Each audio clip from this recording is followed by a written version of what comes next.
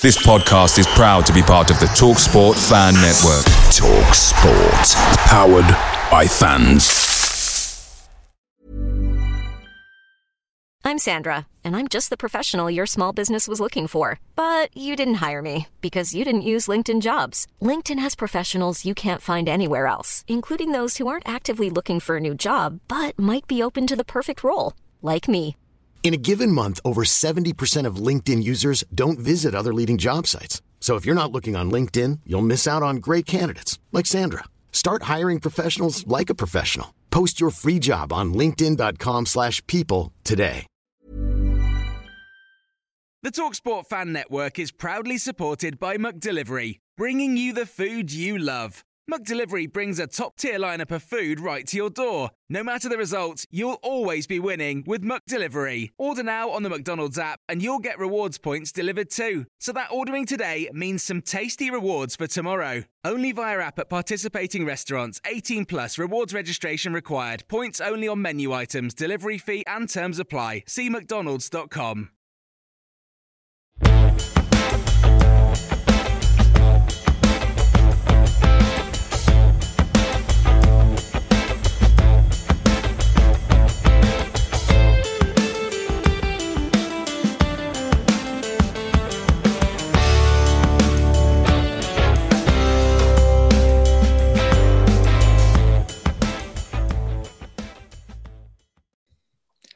Hello and welcome back to the MK1 podcast, your audio hub for everything Milton Keynes Dons. I'm your co-host Liam Connolly, and as always, we're joined by my other two co-hosts. First of all, Ross Duffy. So, Ross, how you doing, mate? Yeah, I'm in a positive spirit after being back at Stadium MK last night. Yeah, it was a good feeling, wasn't it? Did you get in for kickoff or were you outside? Fortunately, we met a few in the line, so we didn't have to wait at the back. Nice. Yeah, I don't think many people were pleased. No, I saw the reaction on their social media, and the club were quick to react to that, weren't they, in terms of getting people's feedback. So, yeah, I'm sure that will happen against Sunderland on the 14th, because I think I'll have a lot of day trippers not going to that one. But we won't talk about that. Let's introduce our other co-host, Joe Freeze. Joe, how are you doing? Yeah, not bad. I'm currently suffering with a horrific cold, but I'm sure I'll make it through. How did you find last night? Yeah, no, it was good. Some nice football played, but I think you can just see the Premier League quality at times in the Tottenham team. But yeah, nothing to be ashamed of. Decent run out, and yeah, good test ahead of Saturday's game. Yeah, a few people impressed, didn't they? Some of the new signings, and of course, a lot of times for the fans, first time seeing some of them. So yeah, it'd be nice to see them again on Saturday against Bournemouth, which we'll get onto later. But first of all, we've got League One preview to do, and a very special guest to introduce, a person who we've been to get onto the podcast for a long time. And I think it's safe to say he's an EFL connoisseur. Gabe Sutton, how you doing, Gabe? I'm very well, thanks, Liam. Really enjoyed my summer, but great to be back talking EFL with you. Yeah, no worries. And you've been a busy man, haven't you, this summer in regards to the EFL? I suppose before we get into that, how long have you actually watching the EFL?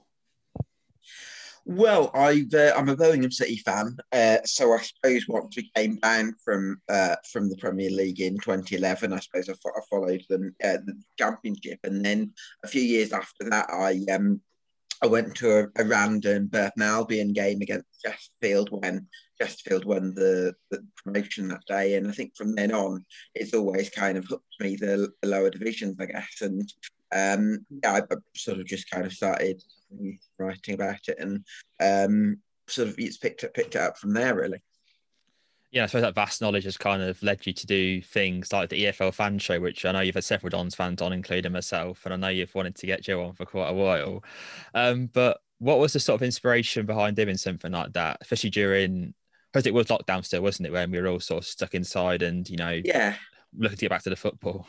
Yeah, I think that was quite a big factor. I suppose I quite enjoy writing about the EFL, but I also enjoy sort of talking to people like yourself as well, very knowledgeable and passionate and about their teams. And I kind of, I suppose I offered myself out to kind of go on various different podcasts, but it's I don't know. I think I also felt like it'd be quite a good thing to just kind of set up my own show. And I'm not a technical wizard necessarily, so YouTube and podcasts probably for that reason probably didn't go for that sort of thing. But with what was Periscope, then it felt like it was quite easy to set up the practical side and get people on, and I felt like that really worked for me alongside the work I do. So yeah, it's kind of picked it up from there really.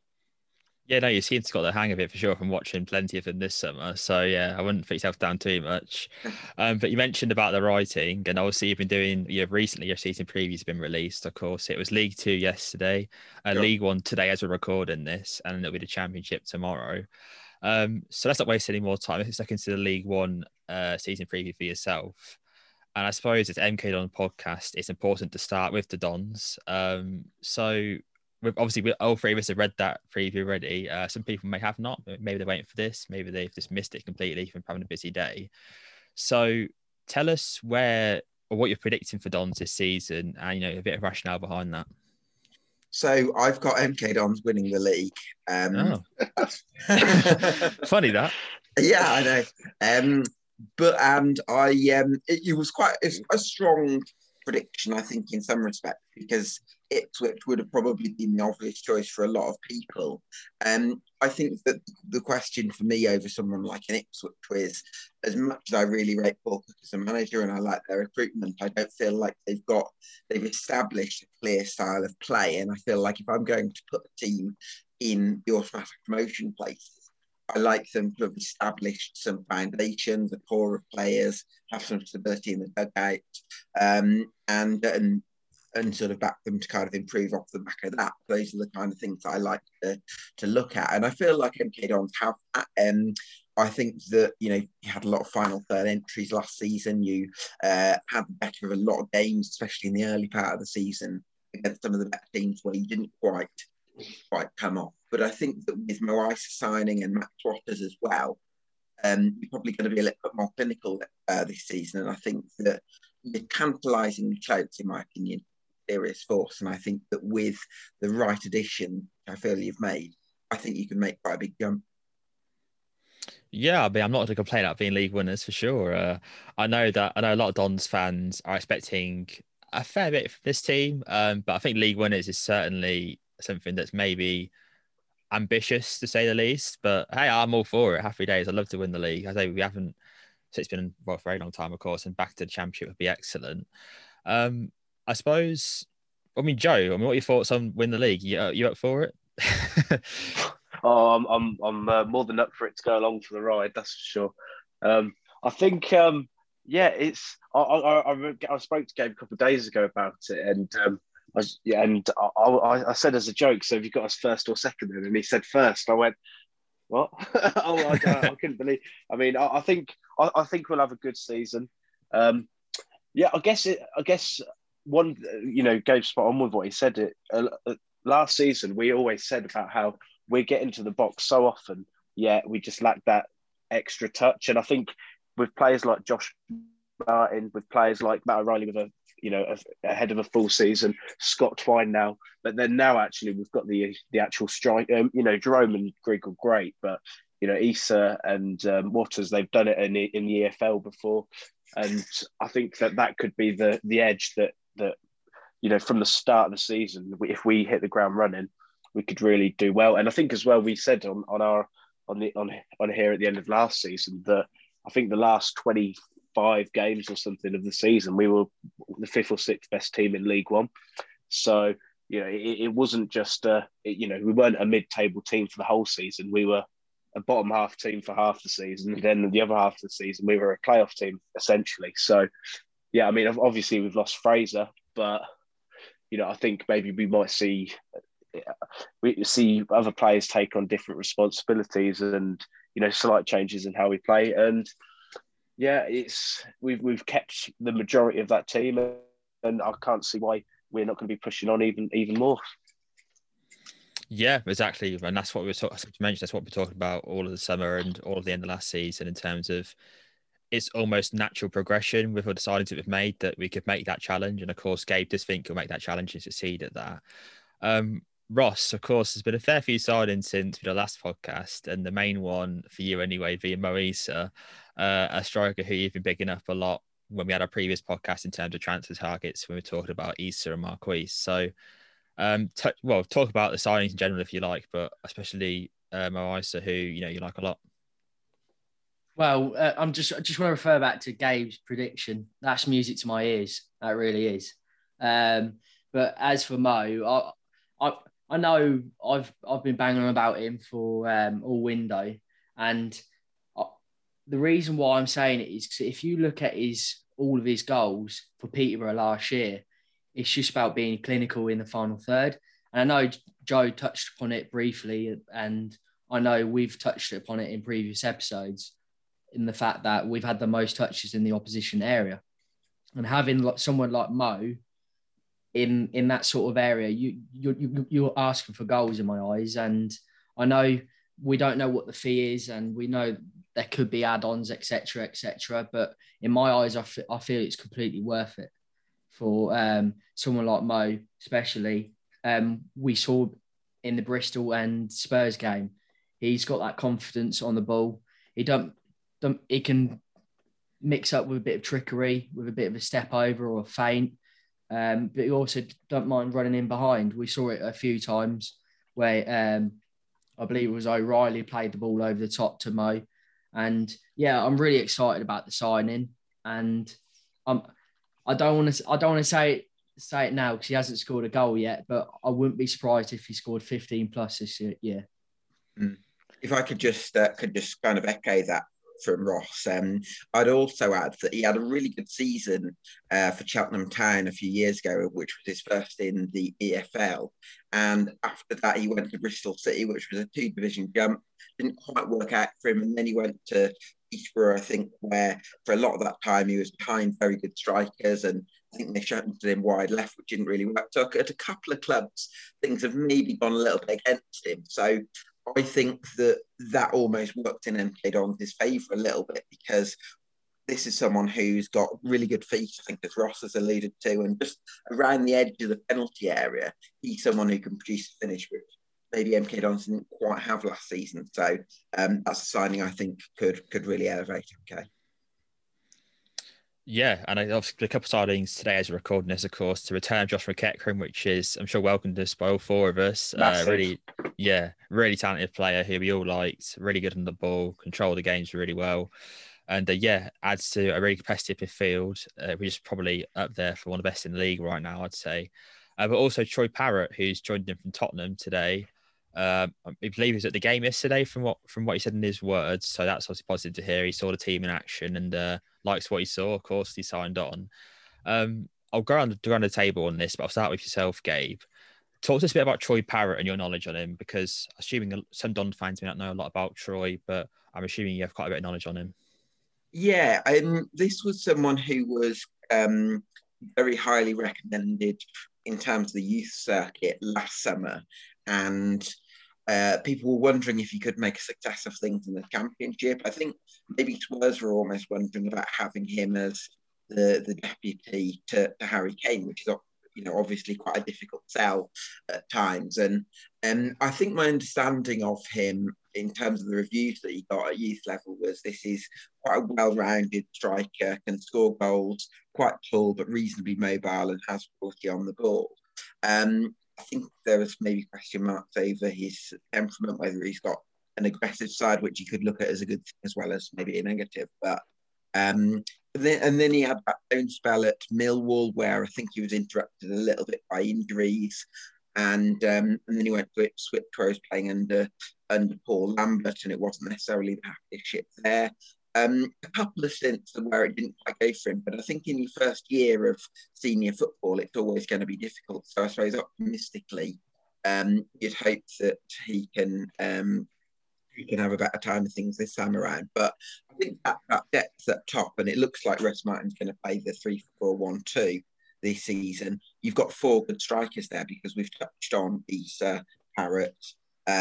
You've obviously got Max Waters as well, who scored, I think, 13 and 15 at one point last season for Crawley, which is crazy, really. And Charlie Brown was not even mentioned yet, and I think a lot of people are hoping for a good season from him. So, from being one of the areas last season where you weren't quite as potent as maybe you would have liked, I think you've got 4 good options. Yeah, I say it was something that came out of the blue, really, wasn't it, Joe? In terms of how it came about today, from Athletic in terms of breaking it, and then a few hours later he was in the building getting a medical done. But yeah, I mean, Game seems to like Troy Parrott a lot. Are you on the same line with him? Yeah, I mean, I've had a little just had a little search, seen some comments from the transfer. I've got a friend who's an Ipswich fan, and he spent some of last season there, and he said that he almost, you could tell he had something, but he was, in his words, surrounded by crap last season. That was along those lines anyway. But I think as well he can also play as a 10. I think he's quite versatile player.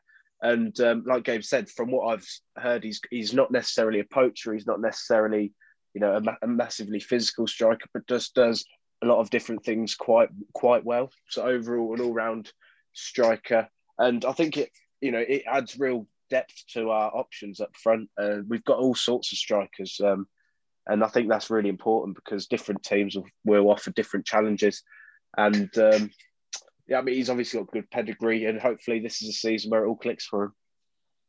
Yeah, you won't find many better systems than ours, will he, in terms of creating chances? He said so himself. So, I'd like to think that motivation can help him kick on and try and compete for some starts in this team, which, if he does well, I'm sure he will get. Ross, I mean, obviously, you give your thoughts on the Parrott deal, but also it turns our attention to the rest of the strikers in the squad, because obviously we had 4 initially in terms of the aforementioned Isa, Waters, Charlie Brown, but also Jay Bird. Now, with bringing Parrott into that situation, you've kind of got 5 strikers who, have all shown pedigree in some way, especially Jay Bird throughout this preseason, who for me has been one of the better players we've seen so far this preseason. So where does that leave Jay Bird? Do you reckon he's heading out on loan somewhere, or do you reckon he'll sort of stay in AMK for the season? Personally, I really like the look of Jay Bird, and I do believe he's at the right club, obviously, to develop his career. But I feel like at this current time, I feel like there are better options in the squad, and I do believe he would probably benefit going out and playing on loan, maybe Conference League 2 level, where he's consistently playing each week. So when he does come back to us, either in January or next summer, depending on the stint of the loan, he's ready to fight for places. But I feel like, so obviously, we've paid money for Mo. Waters, he's proven to somewhat to an extent. And then we've got Charlie Brown, who Russ, when we signed him, always said that it was like a long-term development, and he needed time to get introduced into men's football. And then who else? I've completely forgot now. Charlie Brown. Yeah, the striker. Yeah. Yeah, and so there's so many options up top. I just feel like Bird's in a situation where he might have to go out on loan if he wants to play football, but he might get the odd appearance in the Carabao Cup or the Papa John's Trophy. So it depends what he wants, really. And I don't see him breaking through to the first team and playing every week because our options are so strong up front. So going forward, I'd possibly send him out on loan. Yeah, I mean, interesting to see where he goes, actually, if he does end up going, because obviously we have that relationship with Oxford City, don't we, where certain players like Sam Nombe off there before, among others, who have done well there. So that existing relationship could be utilised there. But yeah, so it's been a really busy couple of days for Dons, and it's been a really positive couple of days. I have to get back to the stadium, seeing all the new players come in, and of course travelling down to Bournemouth on Saturday, which all 3 of us are doing. So yeah, that'll be good. But let's turn our focus away from Dons onto the rest of League One. And we're kicking off with teams we think are going to impress this season. So yeah, pretty self-explanatory. We're going to talk about some teams that we reckon are going to be pushing up towards the higher end of the table, maybe where we think MK Dons are going to be. So Gabe, as you're the guest, we'll let you kick off. Who's the one team you'd signal out apart from Dons who you think are going to really impress this season? I'm going to go for Wycombe Wanderers. It wouldn't surprise me at all if there was a Buckinghamshire top 2.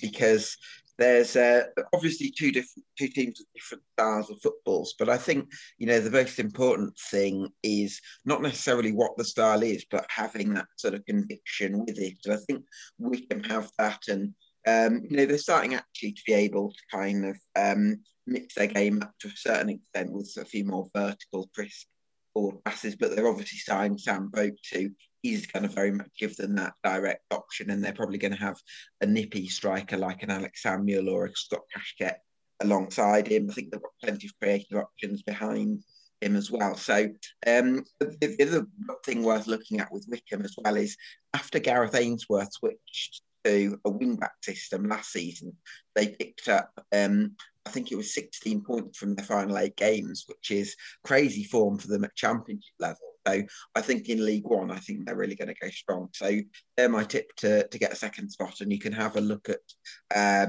my full predictions on that with the article that I've got with Victor, of course, when the fun stops up and all that. But yeah, that's where it is. Yeah, so we shared it on our socials earlier, and we'll put it in the podcast description in case you'll check it out whilst you're listening to this. So you check out Gabe's full 1-24 on all 3 EFL leagues, including League One. Joe, I believe you're joining Gabe and picking Wickham. Yeah. I've got 2. I've got one that I think will do be at the top end of the division, and one I think that will maybe just surprise a few teams.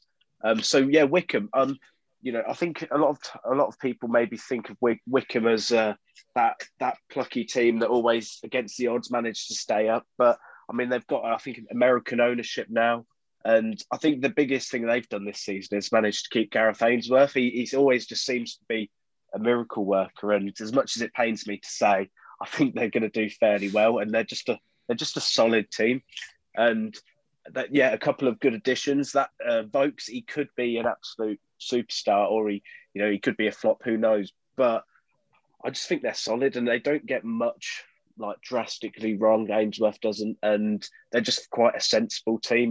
David Wheeler, who us Dons fans will know about, he's still there.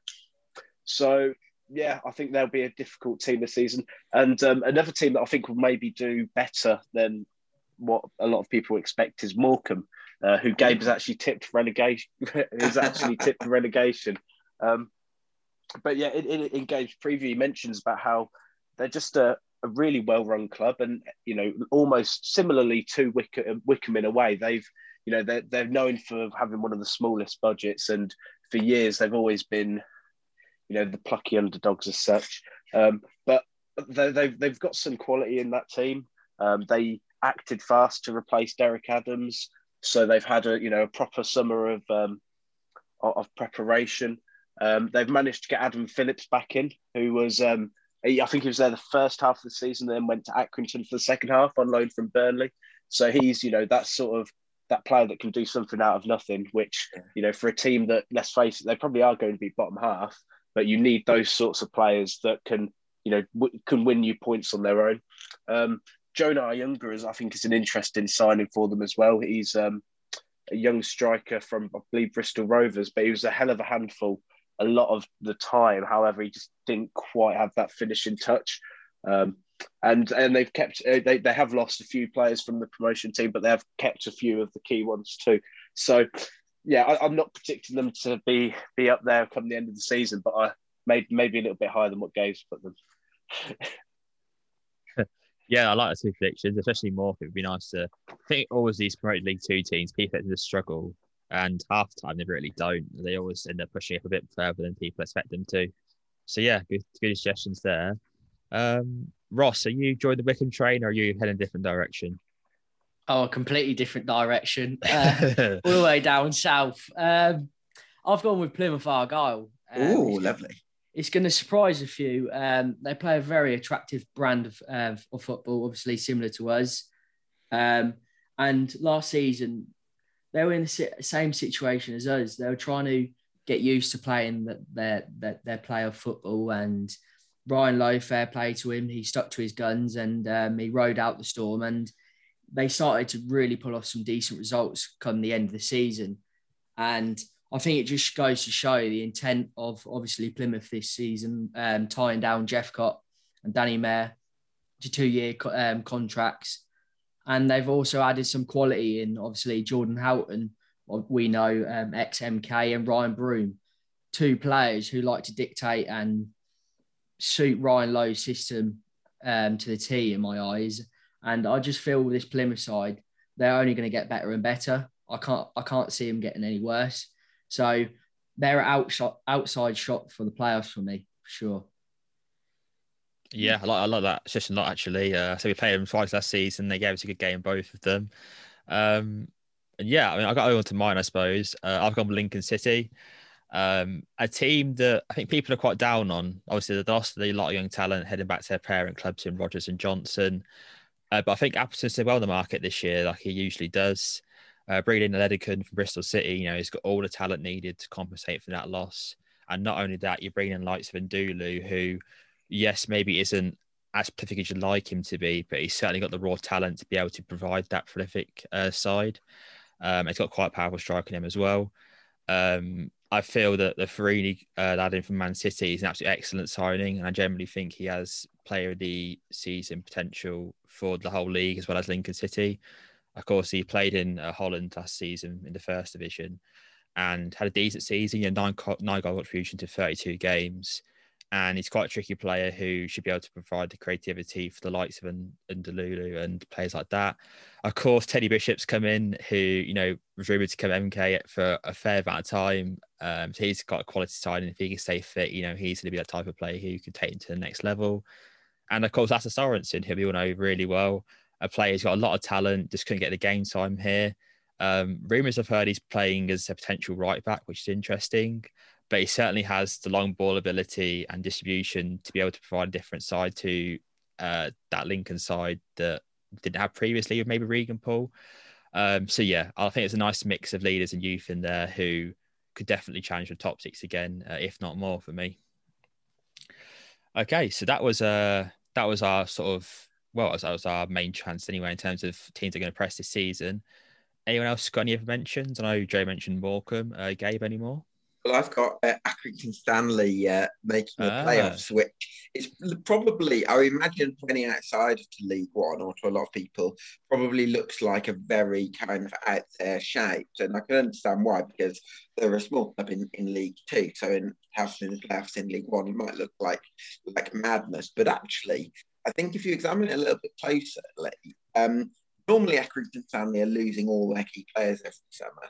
But this year, it's not really been too many. I think all the departures are either planned departures that they'd probably chosen, or Mark Hughes, they might not have chosen, but I think it's manageable. And beyond that, they've not really lost anyone, and they've made some really interesting additions, I think. So you look at James Trafford is a lad they've got on loan from Man City. Apparently, he made the bench in their Champions League run. And then you look at Joe Hardy, who they signed from Liverpool.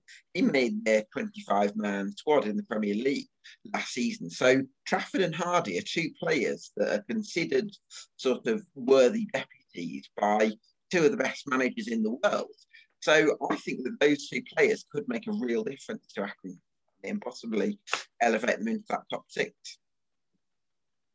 No, I like that. So obviously, they put hefty price tags on their key talents, didn't they? But, they've kept it. They're still there. So it works in many senses. And, it's a shrewd team there, and I'm sure they'll have another good season. Okay, let's move on to team. Oh, sorry. It doesn't have anything with you being mates with Accrington Stanley's owner, then, no? He follows me on Twitter, so that kind of helps.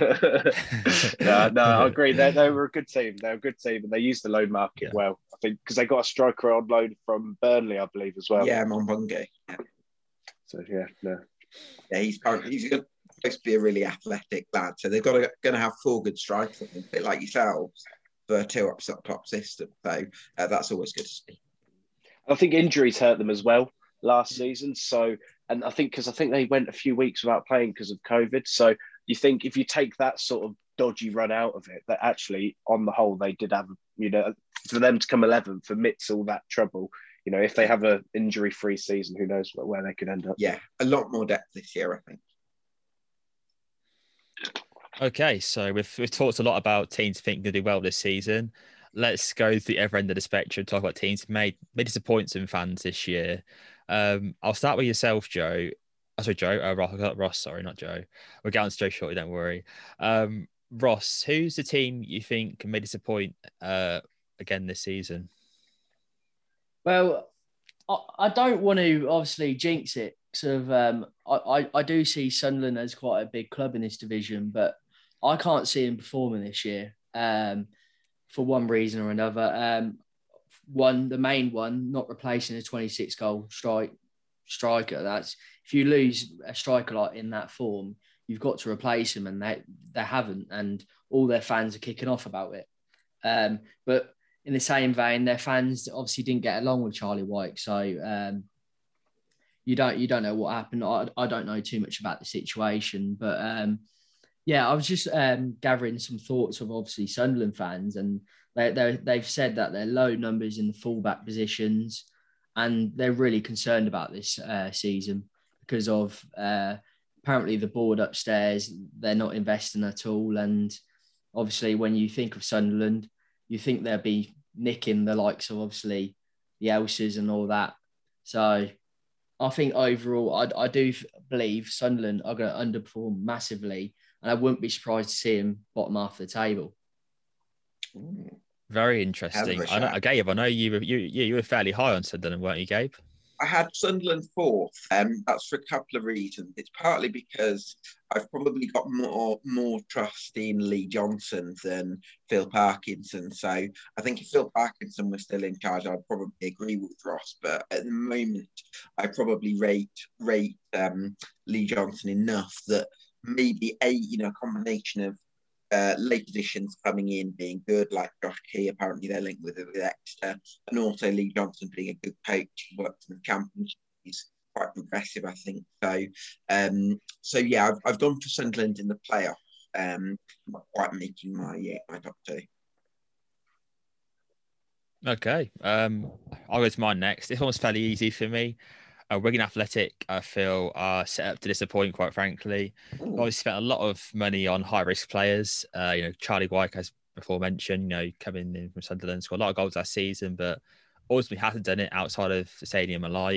Stephen Humphreys, I've never really been a big fan of him, as Ross and Joe know, a lot about me and Stephen Humphreys.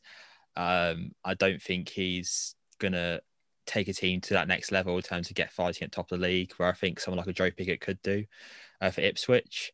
Graham Edwards, a player we were linked with a fair bit. He's a squad player. That's about it. And Jack Watmore, okay, yeah, he's all right, but I wouldn't say he took a Pompey team not very far in League One. And they're all on high wages, I imagine. So the motivation of a young coach as well, and Richardson, who has been put a lot of pressure on him in terms to do well this year. Of course, has put a lot of money on him, giving him a 3-year contract, I believe. The fans will be behind him, but I think the board, once they start to see the squad, pick up a few bad results, even if it's early on, the pressure could mount. And I'm just not confident Wigan making a top 6, like I've seen a lot of people put them there. They, as we all know, they had the troubles last season and were very close to going down in the end. And I think them to potentially get top 6 or even promoted is just too high, too ambitious for me. I think ultimately we're going to set up to disappoint, and they'll probably finish about mid-table, which would be it's just disappointing for them, obviously, because you spend that much money on two prolific strikers, you expect to be at least top 10.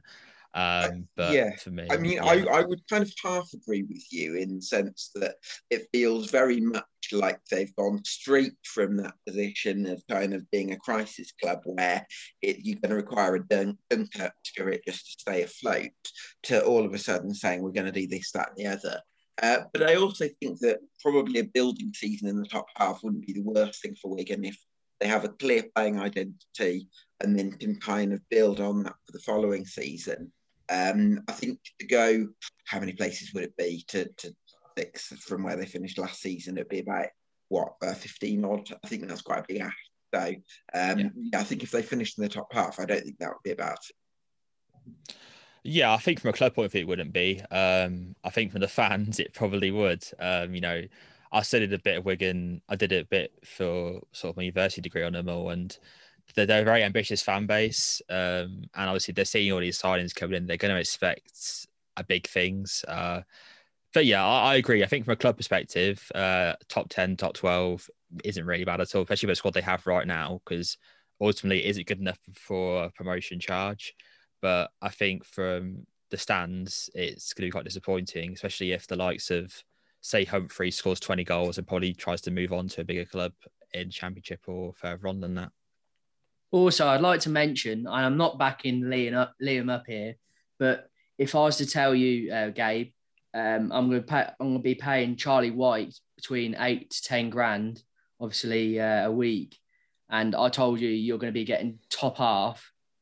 That's not good enough in my eyes. If you're paying that sort of wages, you've got to be going top 6 to promotion. That's why they've invested. They want to get out of this division as quick as possible, and you're telling me they're going to accept the top half finish? I don't feel they would.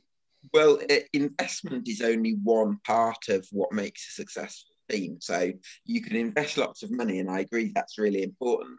But I also think if you've got a core of players who have achieved something as a unit previously, whether that be getting into the playoffs or achieving a top 10 or top half finish, then that gives you the confidence that we've got the manager, we've got the players, we've got the structure to then push on further.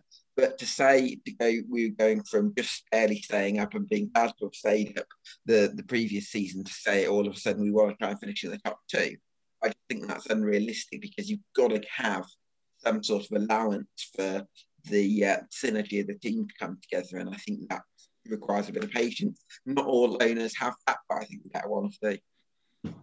Yeah, I like Richardson a lot as manager. I think he's that group of players did have, he galvanised them quite well and dealt with the situation really well. But yeah, it's a different kettle of fish when you bring these players on massive wages who are going to need a bit of taming, quite frankly. But yeah, I'm looking forward to it. It's an interesting project this year. And yeah, it'll be interesting to see what happens. Joe, finally, who's a team or teams you reckon could disappoint this season? Yeah, Ross has mentioned Sunderland, and then I'm going to also say another sort of big club that's maybe going through a transitional period in Sheffield Wednesday. And I think it's just with these teams, you just don't know, because in Sunderland, they've obviously got. I think their owner is the son of the ex-Marseille owner, and so I'm pretty sure they have got money. And by the looks of what they were doing earlier in the season, Sunderland seemed to have quite a few. Like they were appointing like head of analytics and loads of they were making some appointments that you looked at and thought, oh god, yeah, they're really trying to sort out off the pitch. Yeah, it comes to it, and it's a week to go until the season, and they look short in so many areas, and it's just a bit concerning with Sunderland. And then Sheffield Wednesday, obviously, it's a circus off the pitch, and that surely can't help matters on the pitch. Players not being sure if they're getting paid, and I think Sheffield Wednesday, they still have got some good players for the level. However, is that sort of environment conducive to a successful team? I'd say probably not. People like Shea Dunkley or they've signed Shadipo, Lewis Wing, Bailey, Peacock Farrell. These are players that are decent.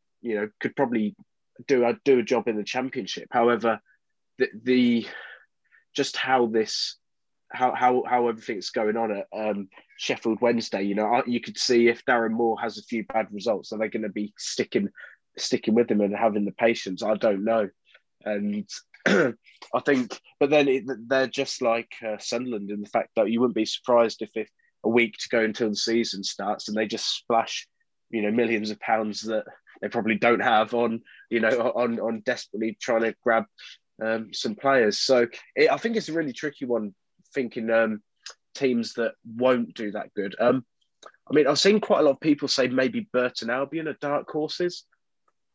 I personally don't think that they are. I think they've done a lot of business, but whether or not they've gone from a lower mid-table team, which is what they sort of whereabouts they ended last season, whether they've done enough to go from that to playoff pushing, I'm not too sure. So yeah, I think it's a lot harder to say teams that you don't think will do as well than it is to say teams that you think will surprise people. I mean, what's everyone's thoughts on Shrewsbury then? Because I know that they're quite talked about team at the moment, aren't they? With all the signings they've made. I know. I see Joe shaking That's his the head. thing. They made loads. They've made lots of signings, and so all I think because we've definitely had it with our fans at MK. Sometimes when something's new or when something's not what you currently got, it's all nice and shiny. So there'll be players that I remember at times last season where I think Lasse Sorensen, for instance, he didn't play for a couple of months. We had a couple of bad games, and all of a sudden, people are calling for Lasse Sorensen to play when 3 months ago they were saying that he should be benched. It's the novelty of something being new, and I think Shrewsbury. I think they have got some good players. I think that it looks like they may be losing Ogbeta, I believe, who was one of a very exciting wing back. But yeah, I think it's more just goal threat for them. I think they've got some decent players. I think he's obviously a great man and he's a good manager. But yeah, I think Gabe mentioned about Ryan Bowman. It's not the sort of striker that I look at and I think, yeah, he's going to take them to challenge for the playoffs. I think for me, Shrewsbury are a little bit overrated. I think a lot of people are kind of looking at the impact that Cottrell made, and it was quite a big incident impact. They did kind of drop off a little bit towards the end. And I look at their squad and I see Aaron Pierre, I see Gbeta, who's that left wing back who Joe mentioned, and there was one other who kind of came from. That I think there's probably only 2 or 3 players that I'm particularly keen on for Shrewsbury, and beyond that, I think there's a lot of areas that I'm not so keen on. And I think with Ryan Bowman, a lot of external fans were saying that although he's a good holder striker who can kind of bring others into play, the fact that he couldn't get in behind last year kind of limited them a little bit. And him and Udo, I'm not necessarily convinced about. So yeah, I feel like Shrewsbury could be around the towards the bottom. I don't see them going down, but I'm not sold on them. They lost Chapman too as well. Yeah, that's the thing. I think Morotti's the other one I quite like. Shrewsbury. He's a goalkeeper who won at this level with Coventry, but other than that, I'm not madly sold on. Yeah, when your defence is the key part of your team, the players you're really looking out for, it's kind of hard to have any sort of ambition in terms of where they're going to finish in the league because, no goal for it. Okay, well, that wraps up that section then. Okay, promotion relegation predictions. Now, I've not only asked you guys for this, I've asked the listeners as well for their predictions. So we'll go through theirs first of all. So Alfie MKD mentioned he thinks Ipswich will get promoted and Morecambe will go down. Another Alfie mentioned how Ipswich are also going to go up, but AC Wimbledon are going to go down. There's quite a few that AC Wimbledon are going to go down, of course, being a MK Dons podcast. Sid mentioned Wickham going up and Morecambe going down. And whoever first there, Matt Wilcox mentioned Rotherham going up and Cambridge going down. Finally, Jonathan Harries mentioned Ipswich to go up and Fleetwood to go down. So I've asked all of you, all of us gents, have wrote down our one team who thinks definitely going to go up and one team who thinks definitely going to go down, or at least in our heads anyway. So Ross, who's the one team you think is going to go up this season out of League One and one team is going to drop down to League Two? I'm going to sit on the fence here and say Ipswich and be boring. Oh. The only reason why I say that is you just look at the quality they've brought in. It's just outrageous for this league. I know obviously with Fraser going there, I'm gonna keep an eye on Ipswich because I've got no hard feelings towards Fraser. So it'll be interesting to see how he gets along there. They brought in Chaplin also, who's I think done really well for Barnsley, I believe, in this division. So I think they've got a good, decent striker in Chaplin, and then obviously all over. You could name the whole squad and say pick who's a decent player. But yeah, I've picked Ipswich to go up. And then going down, I think Cambridge. The only reason why I've said this is I believe obviously them losing Mullin up top, they haven't got really a goal threat anymore. All their goals came through him at the time. And I just feel, especially last season, they were still conceding goals, but they were just scoring so many. And I feel with the opposition being even harder this year, I do feel like they're going to get punished quite a bit this year. And I'm tipping them to go down. Yeah, two picks who seem pretty, well, they're definitely amongst the listeners' thoughts anyway. Just a confirmation, Gabe. We'll go to you next. I know you've already got your 1-24s out there, but give us the one team you think is going to go up and one team that you think is probably going to go down this year. Well, I've obviously got MK and Wickham going up automatically, and I'd be quite worried about Cambridge, to be honest with you. I don't know if any of you see much stock on shot data, but actually last season they were quite reliant on sort of quite clinical final third play, as well as a lot of hard work, of course. But having lost Paul Mullin, Al Noyle as well, the right back, I think it's going to be a really tough season for them. I don't really see any of their strikers like Joe Ironside necessarily making the grade at League One level. So I'd be quite worried about Cambridge. Okay, agree with Ross then. I've gone Wickham to go up. Very much in agreement with yourself, Gabe and Joe. New owners, talented manager, talented squad who've done it before. I'm very surprised they're not up there this season. And I've gone Fleetwood to go down. Not much faith in their squad right now. I do like Callum Morton's talent, but he hasn't really done it at this level. And obviously at Lincoln, he didn't really impress too much from what I've heard from their fan base. And yeah, obviously they got the Joe Barton bubble hanging over them as well. So yeah, it's a struggle for them. I think this year, I think some of their fans are fearing the worst, unfortunately, for them. Okay, Joe, finally with yourself, mate. Who have you got as the one team to definitely go up this year and the one team to definitely go down? I think there's no doubt on paper who's probably got the best squad, and that's Ipswich. I think they've got players that have, recently done it in divisions higher up. You've got, I think the keeper they brought in was, I think he was like league when he went to Salford. He come from Salford, Yeah. I believe? Yeah, Salford, yeah. Yeah. I remember when that happened, seeing fans of SPL clubs from Scotland going, this guy should be in the Championship. Why on earth is he in League Two? And the fact he's had the season he has in League Two, yet he's still only in League One. I've only heard good things about him. George Edmondson, again, he's young, but he's got a lot of pedigree and he's played plenty of football.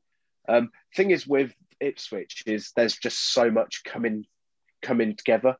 So on paper, they have got the players. However, it's about, Paul Cook's got a hell of a job on his hand to get them all together in a conducive system and hit the ground running. And yeah, so, I mean, on paper, Ipswich, but yeah, like you say, Wickham, I like Wickham. And, well, I don't like him, but I like what Gareth Ainsworth's done. And I just think they're a solid team.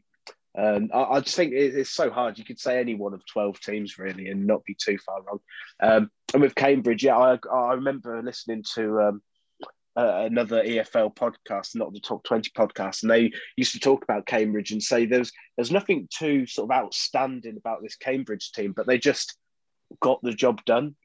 And that was what they just did all season. It wasn't as if they were blowing teams away. It wasn't as if they were, keeping record amounts of clean sheets. They were just, solid. And when you have those fine margins and all of a sudden the level of quality goes up a gear, you're probably not going to get the rub of the green as much. And, obviously they lost the best centre-back in English football, Harry Darling, in January. And then Paul Mullin, it remains to be seen whether that was a one-season wonder or not. But even still, he was the key reason why they went up last year. And Wes Houlihan's not getting any younger. So, yeah, I mean, at times he was, I think he was absolutely, he shouldn't be, he's just a joke of a footballer. But if, can he play 40 games this season at 39 years old? Who knows? Yeah, all good shouts there. And that brings it round off our League One preview. Gabe, thank you very much for joining us this evening. Oh, that's my pleasure, Liam. It's been great to chat to you, and hopefully my faith in MK is vindicated. Yeah, definitely. I think it will, mate. Especially if we finish first, I think everyone will be loving you. Please make sure you check out All Game's work on the previews. That'll be on his Twitter or the BetVictor website. If you do have a gamble, please gamble responsibly. And yeah, we'll have to take a little break. Then move on to our first proper game of the season against AFC Bournemouth.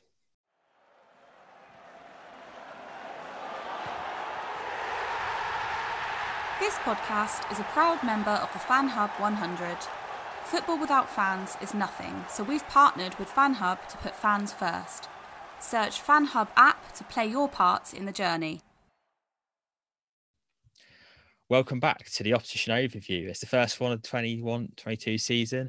With the absolute pleasure of welcoming on Kirk from Cherry's Red Army to preview the game against AFC Bournemouth. So Kirk, how are you doing? I'm doing very well. Thank you for this, Liam. Really appreciate that. Yeah, no worries. Thanks for jumping on a bit of short notice because we planned to do Opposition Overview for this one, but we thought, get yourself on, Kirk, and talk about Bournemouth because it's a team we're both pretty familiar with. Obviously, you've been a season ticket holder for quite a long time, and I've studied university there and watched a fair few games for Bournemouth. So, yeah, it's a good little game to start the season with. I suppose a good starting point for us to talk about is Bournemouth's pre-season in general. I know you've had a little trip to Spain, which is lucky for the boys over there. And any chance of business that you guys have done so far? Yeah, so obviously we didn't get promoted. We lost to Brentford in that second leg, and that saw the end of Jonathan Woodgate. Well, it took 30 plus days to actually confirm that. And the Scott Parker, that actually the rumour was going around for quite a while, even at the start of last season, that Scott Parker might be the man to come in, and eventually he did come in. And it's going to be an interesting new era for AFC Bournemouth. It was always going to come once Eddie Howe left the club, and some of the old guard have sort of left the club now, and some have stayed in Steve Fletcher. But they all went off to pre-season to Spain and got some hot weather training, shall we say. And a lot of youth went, to be fair. He took a lot of youth. Most of the squad, some were left behind. That'll be Arno Danjuma, Steve Cook. And that was pretty much because we know that some of those players are going to be leaving and some we're not sure about. So Steve Cook's one to watch out for. All the fans were a bit confused with that one, to be honest with you. But yeah, we went out there and it looked like Scott Parker said it's going to be hard work, graft, and it did look like that from the images that AFC Bournemouth were dropping on their media accounts. Yeah, I mean, getting sort of gauge of Scott Parker so far, he's been there, for a fairly short period of time, as you mentioned, with the whole Woodgate saga carrying on a bit. But yeah, when we saw from his time at Fulham, he got results out of that pretty poor squad, in my opinion, at Fulham and Premier League level anyway. So what are your general thoughts on Scott Parker so far since he's come in to AFC Bournemouth? I like it. I mean, I'm being told to watch out for Parker Ball. To be honest with you, I'm not really bothered about what the starter players at this stage. We've had a couple of the years that have been really tough to watch, and we've had relegation, failed promotion at the first attempt. And now we need to settle down with a manager, an outside manager that we don't normally do. We normally look within the club, and Woodgate was sort of with him because he was a coach under Tyndall for one day. But, what I like with Parker is it's a challenge for him. It's a risk for Parker. He's left a team that's just been relegated with a team that's now in the second year of the championship. And it's a risk for the club. And for me, Parker wants to do well. He's still in his early years of management, and Bournemouth need promotion to the Premier League because it will be a tough few years ahead for AFC Bournemouth if we don't. But as I said, he spoke about hard work, graft, no place is guaranteed. Maybe some of these players that have been at the club a long time have been too guaranteed of their place, and now they've got to work for it. And I'm seeing them work in training. I'm liking some of the youth that are coming through, some of the potential. Maybe they'll hit the ground running. We might see them against MK Dons, and they're going to want to show their worth, and hopefully we can see some of that. Yeah, I mean, from our chair, Pete Winkelman, our biggest successes have been going with younger managers who need to prove themselves in many senses. And of course, we've seen that Russell Martin recently, and how the past couple of seasons we've seen progression on progression, and the hope is to do that again this year. So yeah, I think focusing on the youth, even from a managerial point of view, is quite a good way to look at it. And yeah, I think Scott Parker's proved himself so far. Of course, Championship's a different beast to the bottom of the Premier League at times. But yeah, it's a talented squad at Bournemouth, and I'm sure he'll be relishing a chance to get some wins and hopefully push on to the Premier League once again. I suppose we've both been to Dean Court a fair bit. Obviously, myself studying at uni and watching David Brooks whip goals in a Monday night at Crystal Palace and things like that. And of course, yourself being a season ticket holder for the club. What's it going to be like for the fans to go back to Dean Court? Because, of course, it won't be the first game you're back at Dean Court playing against MK Dons. Of course, you got the pre-season game against Chelsea, and yourself, same pre-recording how you've been to the playoff games there this past season. What's it going to be like for the fans getting back to Dean Court? I'm sure it'll be a very nice moment considering how long it's been. And firstly, just going back to David Brooks, if we can keep him fit, we'll see a lot more moments that we've seen in the past against Palace and Chelsea, because he does have that in his locker. But I was fortunate enough to go back to your point about Dean Court. It's been a tough time for absolutely everyone. And we were lucky enough, I was lucky enough to go to 3 games last season during those breaks where the government let fans in, and we had a game against Wickham and Huddersfield in December. Both wins, and then we obviously had the Brentford win in the first leg, and it was great. We had a couple of thousand, then 3,000 just around in that first leg, and it was great. And although there was only 3,000 in there, it still felt pretty packed, and that just goes to show how big part the fans can play. But hopefully it will be a packed Dean Court. I mean, you've been there, like you said, Liam, and it might be small, but it's an old-fashioned ground in a sense that it gives you that atmosphere, and sometimes we can get behind the team and it can feel like a bigger ground than it actually is. But I think more importantly, it'd be great for those fans that haven't had a chance, that have nearly gone over a year of seeing football live. It's going to be a great moment. I mean, obviously we want to win the match, but I think that most of them would just be glad to be watching live football again. Yeah, we were letting down aside from our end. Now we're bringing a fair few down. We sold on initial allocation. I think it was 500 odd, and we're bringing even more down than that, I believe. So yeah, it's going to be a good atmosphere, I imagine, on Saturday, and everyone will be relishing the chance to get back to the ground, definitely, I'd imagine. So, of course, you've seen the team play a fair bit this pre-season, I imagine. And, of course, the game against Chelsea will be happening after this. Obviously, this is pre-recorded before that game and our game before Spurs. But how full strength do you reckon AC Bournemouth will go against MK Dons? I appreciate it's before the first game in the Championships. Maybe there'll be some players needing some fitness. But how full strength do you reckon they'll go?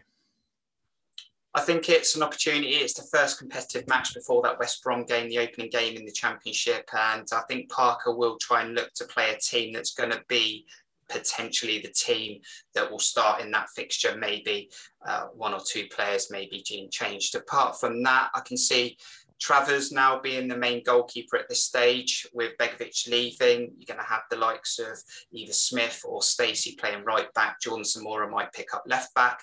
Lloyd Kelly centre back. That's interesting because if Steve Cook doesn't play, we might have a youth player going in there. And then you've got the likes of Kilkenny in centre midfield. Pearson might not be fit, so we'll look out for that one. But you want to watch out for players like Jaden Anthony. He's really shown himself in pre-season. David Brooks, if he starts, Philip Billing in a number 10 role, and Dom Solanke will want to hit the ground running and sort of do well again because he did get 15 goals last season. So I'm not expecting him to play a weak side. We need to hit the ground running, and anything, a result into the next round will give us a boost leading into West Brom.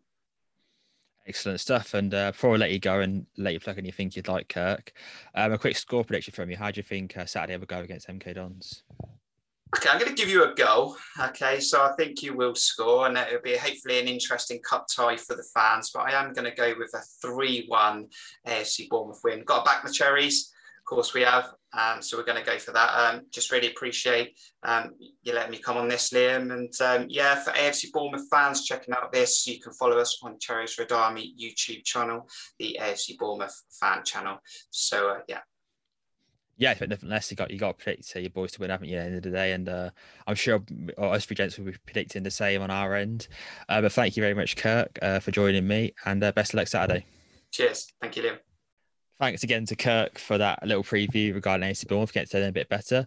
Just to round off, we'll kick off with our lineup of score predictions for the game on Saturday. Of course, we're all heading down on the Dons action train down to Bournemouth. It should be a good time, I'm sure. Joe, kick us off, mate. What's your lineup looking like, and what do you reckon the score will be for Bournemouth away? Well, I'm predicting for Sunday a big headache. That's one thing for sure. In terms of the actual game, I think we're not too sure about Fish, are we? So I think Franco's had a great performance. So yeah, I can see Franco starting. I can also see Laurie starting. I'm not too sure which one's number 2. So yeah, but I'll put Franco. I think back 3 of Warren O'Hora, Harry Darling, and Dean Lewington. It'll be interesting to see whether Darling is on the right-hand side or in the middle, because seems like pre-season Darling's been a bit more on the right-hand side. I think he's going to go for Josh Martin on left wing back and Tanai Watson on right wing back. And then I've gone for Kasumu in the pivot with Matt O'Reilly and Scott Twine just ahead. And up front, I've gone for Max Waters alongside Mo Issa. Okay, like it. Very similar to the team that played against Spurs. You did quite well. Ross, how similar is your lineup looking to Joe's? Fairly similar. I'll just run through it. Obviously, Franco, Darling, Wazza and Louis at the back. And then I've gone with Harvey and Martin on as wing backs instead of obviously Watson. And then I've gone with Kaz in the pivot. And then Twine and O'Reilly. I think them two this season will be something different gravy, I'm going to call it. I feel like Matt O'Reilly, we started to really see the best of him. And now once obviously Fraser's left, I feel like obviously we'll start to rely on him a bit more. And we'll start to really see his the level he can carry, especially in League One. And then I've gone with Elsa and Bird up top. Yeah, I believe I'm very similar to you. Franco in goal. I've pretty much had him down as a number 2 for a little while now. So I think you bring in that type of keeper for a reason, and I think it's that reason exactly to play him. Harry Darling, right centre back, was a central centre back, and then Dean Lewington, left centre back. Wing backs, Daniel Harvey and Josh Martin. Kaz in the pivot. Scott Twine and Matt O'Reilly, who, as Ross mentioned, both look, well, Twine especially looked really sharp, and O'Reilly, I think, is very close to being at that same level. And yeah, Mo Issa and Jay Bird up top for me. Max Waters had a little limped off a bit at the 60th minute against Spurs. No update as of yet as to what his fitness is like, but I feel with this short turnaround of the actual game, I feel Jay Bird could get a little cameo, and who knows, it might be his last this season. We'll see. All speculation. Liam, just quickly, are you going inverted wing backs, or is Harvey on the left and is Martin on the right? No, Martin is on the right and Harvey is on the left. Okay. I'll just put anything past Ross Martin though. Hey, don't put me to that. But no, I think Josh Martin looks really good down the right from what I've seen, and we all know Dan Harvey's talents on the left. So yeah, I don't think he'll switch up too much. Interesting to see we've all gone 2 strikers as well after a season of loving the box midfield, which could easily come into play with Ethan Robson slotting in. Exactly, yeah. I mean, haven't seen too much of Ethan Robson, have we? Saw a bit against Spurs, but not too much. So yeah, I'm sure he'll get some action at some point. Nice to see him on the ball. But yeah, 3-4-1-2 or 3-5-2. I think that's the formation this season, isn't it? Bringing in 4 strikers who are all top quality, really, in terms, and a lot of competition there now for positions. So yeah, bring it on. 3-4-1-2. Happy days. Okay, boys. Scores. I've gone nice and positive. I've gone 2-1 Dons. No idea who's the score. Hopefully, for Ross's sake, it says not Mo Issa, but at the same time, hopefully it is Mo Issa, because otherwise he owes us a lot of points. Ross, what's your score prediction? I've gone the same 2-1. I think it's going to be a really good game. Obviously, we know Scott Parker, what he did at Fulham, and he tried to really play football in the Prem. And obviously, they just didn't have that much quality to keep him up. But I feel like he won't change his ways at all, and he'll do the exact same at Bournemouth. And I know, obviously, especially on Twitter, they've had a few injury problems. So I'm hoping we can take advantage of, obviously, this Bournemouth side, and I'm hoping we can get the win. Yeah, a few of their key players are missing. There's a few also going to play. I think Brooks and Solanke, according to Kirk, are probably going to play this one. They played against Chelsea also. But yeah, a lot of key players still missing regardless. So, Joe, have you completed the clean sweep of MK Lons upset at Bournemouth? Yeah, I mean, it's the first game of the season. You've got to be positive, haven't you? I think, we saw with our game against Burnley, we've definitely got the style of play. We're more than capable of taking it to these bigger teams. The only thing is, like you say, there's a couple of players there in that Bournemouth team that wouldn't look out of place in the Premier League. So if we do make a mistake, like we did make a couple against Tottenham and they were duly punished. So yeah, they've got the quality to punish us, but Parker's quite new to the Bournemouth job, so hopefully they're not that settled just yet. Yeah, that's the hope. And Scott Parker's been pretty public about knowing the threat of us, so it'll be interesting to see how he adapts that into his starting 11 on Saturday. Okay, well, hopefully we'll see you on Saturday down Bournemouth. As mentioned, we'll be on the train with Don's Action, leaving Waterloo at 11:05. So if you fancy joining us, feel free. Let's get Russ Martin a new contract, eh? Come on, you Dons.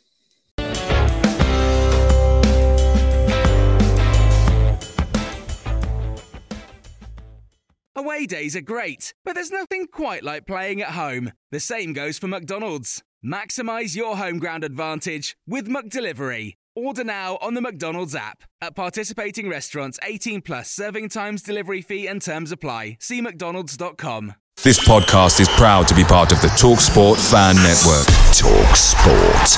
Powered by fans.